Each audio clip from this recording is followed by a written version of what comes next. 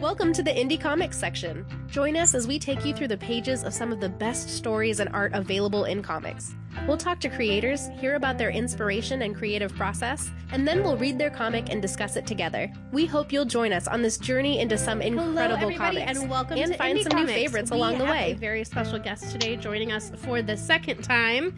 Very exciting. I am your host, Maddie. I'm Sylvia. And I am Brandon. And Madeline, if you'd like to introduce yourself. Sure. I'm Madeline Holly Rosing, the writer-creator of the steampunk supernatural comic, Boston Metaphysical Society. Yeah, and we had you on the show. Gosh, has it been a year yet? Yeah, I think probably about a year, because we ran our last Kickstarter almost exactly a year ago. Time flies. How have you been in the past year?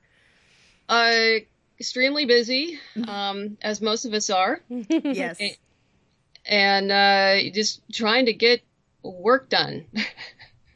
We feel that, and you just had a new Kickstarter go live, and you said make the numbers too, right?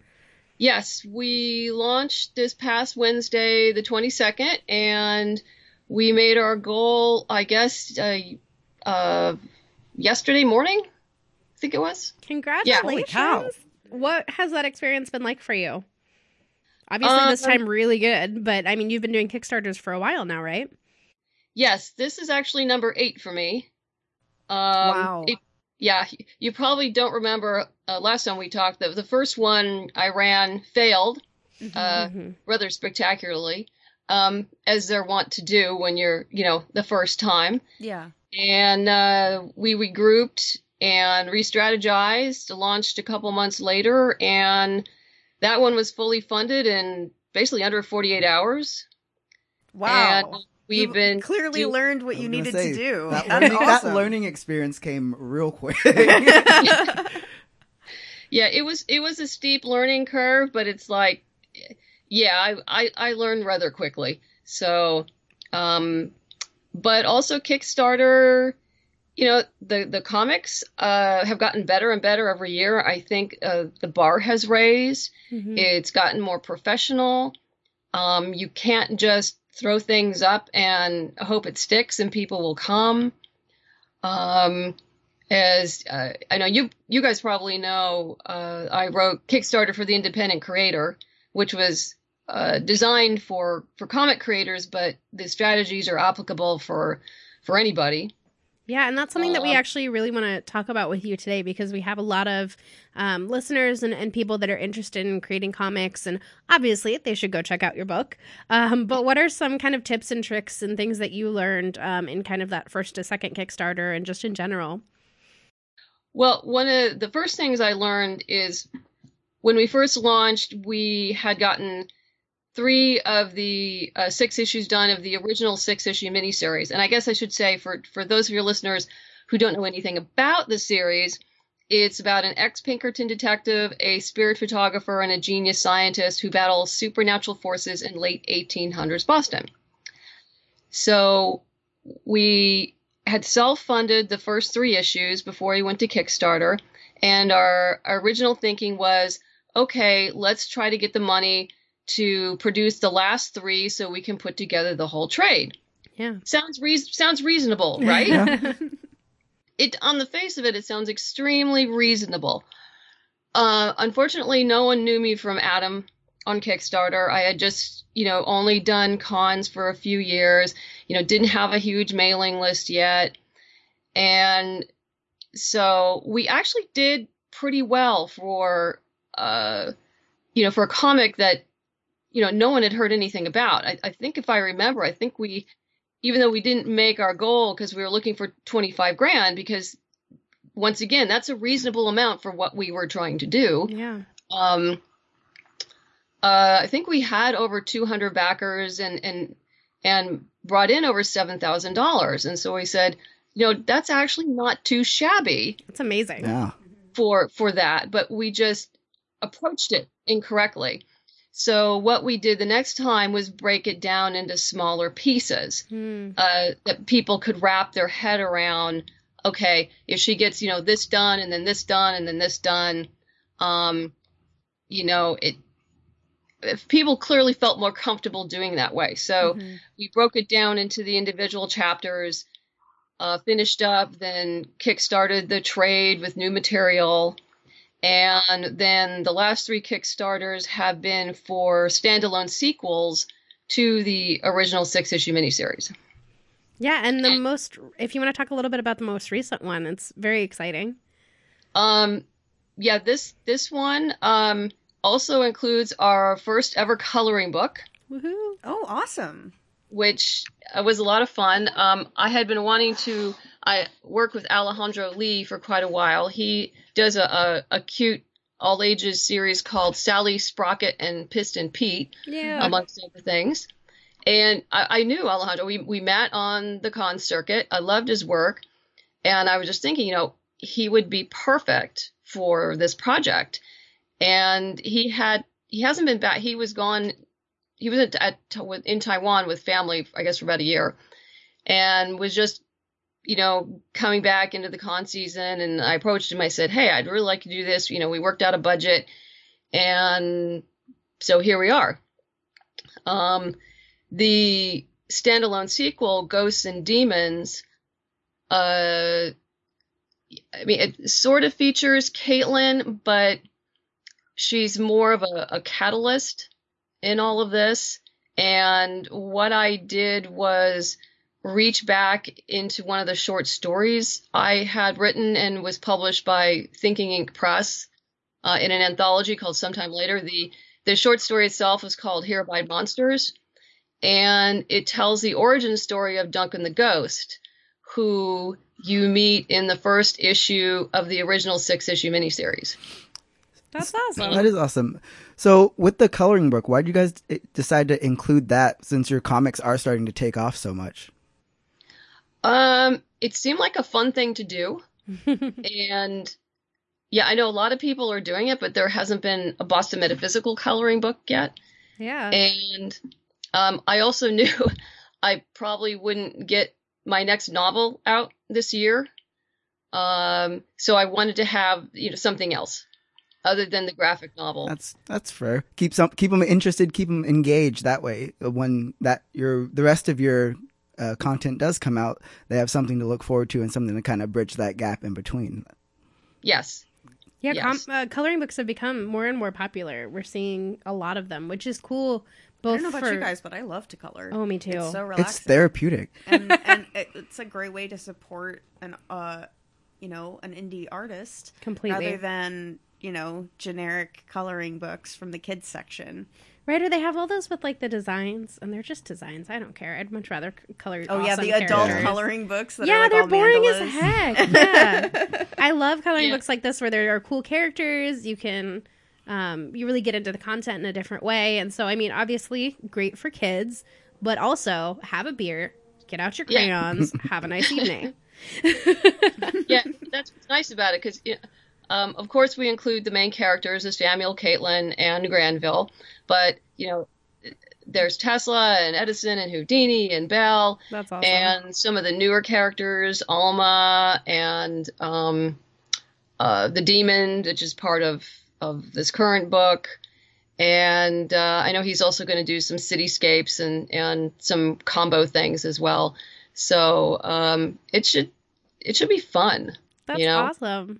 Well, and you have such cool characters to get to play with too, so it's exciting, and it sounds like a nice Friday night to me. Yeah, stay home and color. That's wonderful. What do you have more stories that you want to tell with Boston Metaphysical Society? I know that you have kind of a longer plan for everything. What's kind of next around the corner? Well, I did finish a draft of the next novel, which I probably talked about this before. It's the first, and it's set in the same universe, but it's about 35 years before, Samuel and Caitlin and Granville, in what I call the House Wars, which is the equivalent of the American Civil War. Okay. And you get to meet some of the characters that are mentioned in the current novel, Storm of Secrets, when they were younger, or kids.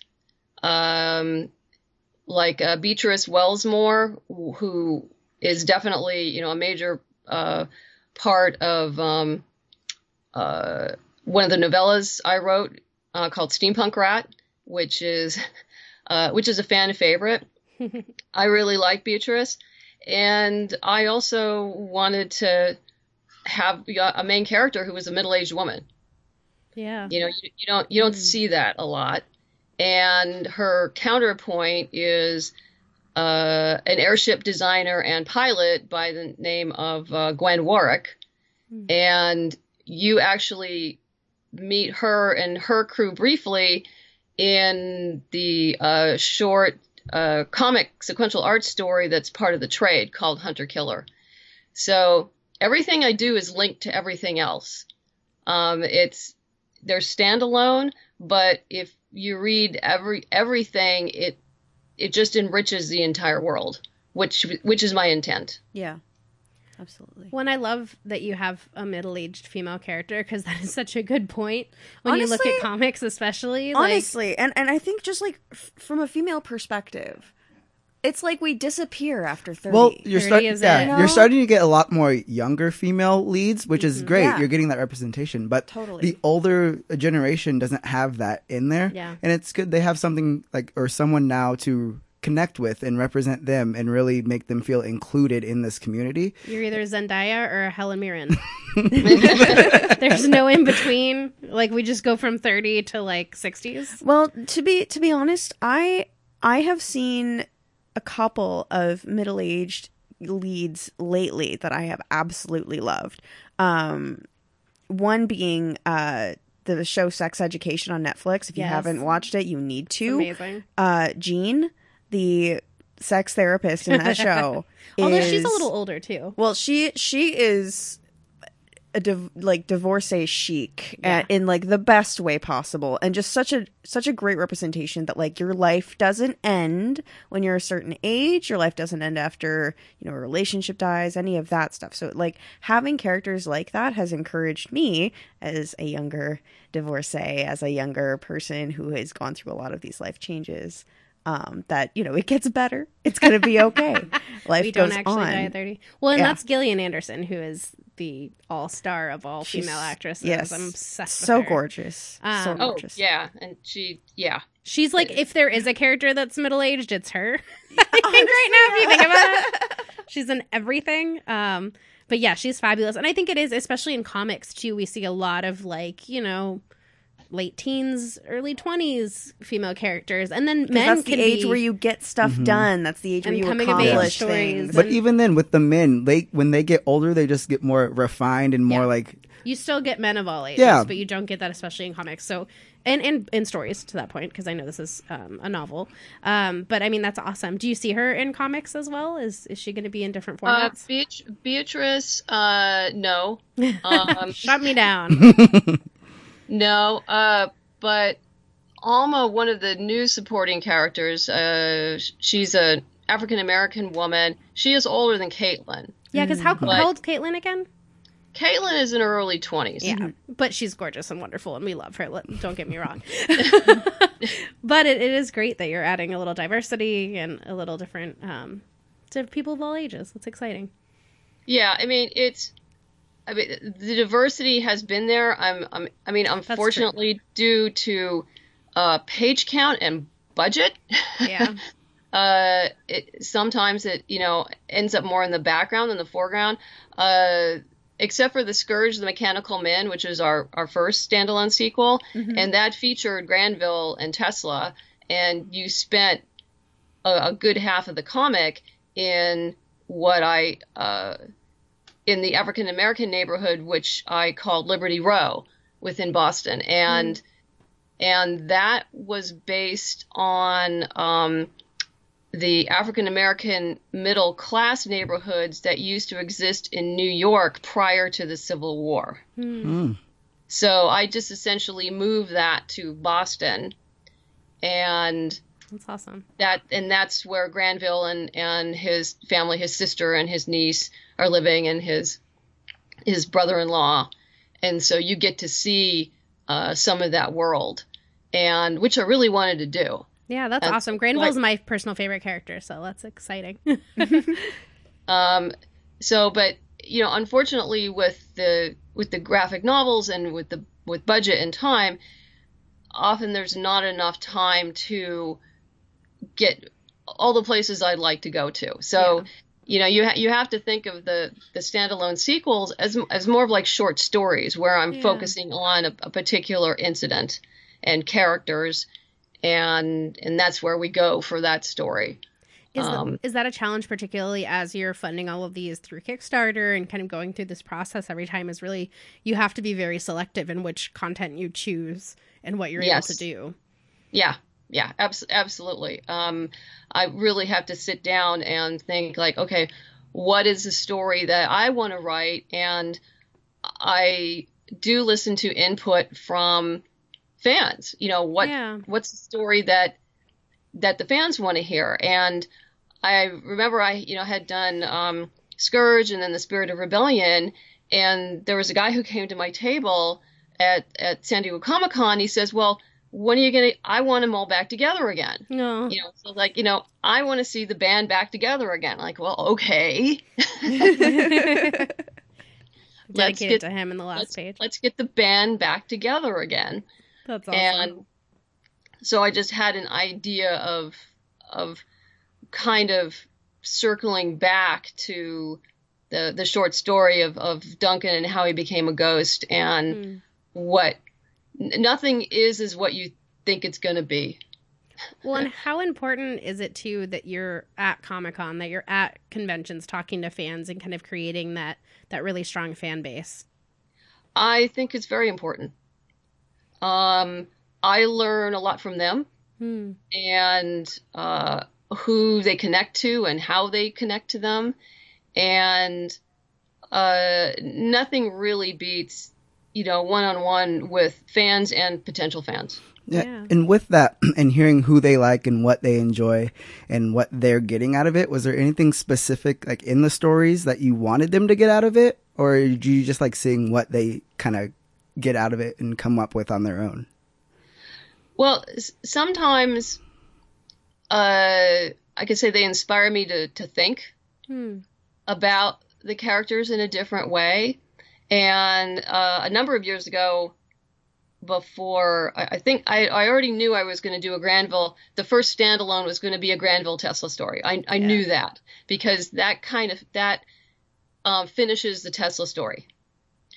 And so I already knew that. But the next story, I was at Gaslight Expo down in San Diego, and a fan and a friend, she stood next to me. She was helping me out at the table, and she was talking about how, I guess, another friend had read another author who, was just convinced that, women in steampunk should, all the stories in steampunk, that the women should always be at the forefront. They should always be strong. They should always be winning, blah, blah, blah, blah, blah. And no one can argue. And I'm going like, but no one can win all the time. Correct. and there are repercussions for the decisions that you make, and even as a character. And Caitlin had made very hard choices, and in the original miniseries, she made a choice to go back to Samuel and Granville and basically help save the world. And she didn't care what her mother said. She didn't care what the church said. She essentially broke off from them.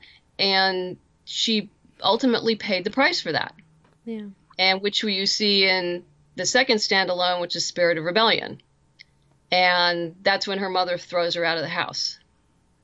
Well, and I think that's a story that people can connect with, right? Because it's a human story. It's not just, oh, I'm going to go fight these ghosts and I'm going to do this and I'm going to be amazing all the time. Like, no one can connect with a character like that because it's not real. Yeah, and the thing is, she made these choices, and there's always going to be repercussions for the choices you make. Some of them are good, and some are going to be bad. And all of a sudden, she's homeless. Yeah. She's got nothing. So the only person she can go to is Samuel, And of course, during that time period, it's not like she can move in with him because that's not going to work. Yeah. So he takes her to Philadelphia. And I don't want to, if anyone hasn't read Spirit of Rebellion, I don't want to ruin that. But that once again puts her in a situation where she has to make some very hard decisions. And there are repercussions for that as well. And we'll see more and more of that later on. But as I develop the relationship between Caitlin and Samuel, and bring Alma more into the mix, so it's a lot of fun. But yeah, I do listen to what people say, and it's always interesting to see what people get out of the stories. Was there anything that's been like super surprising that someone shared with you? I'm trying to think. I guess in one review, one gentleman was talking about the demons that I had created, and that I had put together a rather different, world building canon for my demons as opposed to what you see out there. And I kind of went like, I did? And I went like, oh yeah, I guess I did. And so that caused me to step back a little bit and say like, okay, if I really did that, then let's really develop that world and the canon of that world. And you're going to see there's actually hints of that in the new book, Ghosts and Demons. Yeah. And you'll see much more of that in the new series of novels. That's awesome. Like I said, everything is linked in some fashion. Yeah, and honestly, it's really the mark of somebody that can write a story, that they can take those threads that people give them and notice about their work that maybe they didn't even notice themselves, and develop that and say, oh, that's an interesting thread. Let's actually go down that road, and use that to inspire them. So absolutely. Yeah. You have had such success over so much practice getting fundraising and being in the indie comic scene. Do you have any advice for people who are starting out making comics or going on Kickstarter trying to self-fund a project, that kind of thing? I would strongly suggest that they hit the con circuit first and start building a fan base and an email list. Mm-hmm. And that doesn't mean that they have to get a whole table to themselves. I started out, I think the first year and a half, a good friend of mine and I, we split a table. Yeah. And we traveled together, and split as many costs as we could, because we didn't have much product then, and we were on a real shoestring budget. Both of us were. And, get that little piece of paper. It doesn't have to be fancy, but it just says, name, email address. Yeah. And then you follow up with them, and you start a newsletter, and you send it out regularly. Not enough. I do my newsletter once a month because most people can handle that. Yeah. Because we get distracted with so much stuff. Yeah, absolutely. Coming in with email, it's like, oh, I just got my Boston Metaphysical newsletter. It's once a month. She does reviews. I'll get, update. It's real quick. And if there's something, later on I want to go read, I'll just go save it. And then, for that Friday afternoon when you're at the office and you just want to chill for 15 minutes, and then, move on with your life. Yeah, absolutely. So these are great tips for marketing specifically. Mm-hmm. I feel like a lot of people go into stuff like this and they have the idea, they have the story, they have the art, but they don't have the promotional side of it. And I love that you're reminding people to just occasionally give them an opportunity to engage with your stuff on a regular basis, and give them a reason to keep coming back, because that's how you're going to build the fan base. So great advice. Yeah, the first, I think, 3 or 4 years, I was doing probably maybe 20 cons a year. Wow. And I did all the little ones as well. I don't do that anymore. I just yeah, that's a lot of cons. It's a lot, but that's how you start building. Yeah. That's true. And, you just do that and you build and build and build and build a little bit at a time. And you also don't try to over merchandise yourself. I see a lot of creators that often get really excited, like, oh, I got this, let's do t-shirts, let's do mugs, let's do da da da da da. And I'm going like, stop. That first, it's the money outlay. Mm-hmm. And then do you have room to store these things? So my part of my plan was just to grow things slowly. Like we have a new pin every year. We have a new book every year. This year we'll have the short graphic novel and a coloring book. And hopefully, either by the end of this year or next year, we'll have the new novel. There's, I know, a short story. I think the anthology is almost done. I'm not sure when that's going to be published, but hopefully, in the fall, from another publisher, which I can't name right now. So more to come. Once it's all done and contract are signed, yes, I will do that. That's awesome. But yeah, I mean, build slowly. So you're not breaking the bank, and two, you're just not overextending yourself. Yes. Do you think at that first phase the little cons are almost more important than the big cons? Yeah, because it's easier to get noticed. That's a that good makes point. sense. Yeah. There's such a big Artist Alley and small press that say WonderCon and certainly a Comic-Con, which is very expensive to get in now too. Well, and the smaller ones are a lot more intimate. You could actually have full conversations with people. Yes. Like, would you say like that, like getting to know your audience and getting to actually interact and them then telling their friends and all that was a big push for you guys? Yes, absolutely. And also getting to know my fellow creators. Yeah. Yes, that's a good point. That was huge. I've built relationships now over the past 6-7 years, I think, that are invaluable. And so I can reach out to people and say like, hey, you're doing this, let's cross promote. And they're going like, oh yeah. And they know they can reach out to me too. Yeah. Which I couldn't have done 5 years ago. That's awesome. And so, you develop working relationships with people that benefit everyone. Yeah. I'm very much in favor of the win-win scenario for everyone. Yes. No Kobayashi Maru for you. That was a Star Trek reference. Can't help it. I'm sorry. How much would you say social media plays a part? It plays a large part. But I probably use it more strategically now than other people do. I do pay attention. I'm a part of so many groups I can't even possibly remember how many and what they are. But I do notice if people are liking the posts within the group or not, if there's any engagement at all.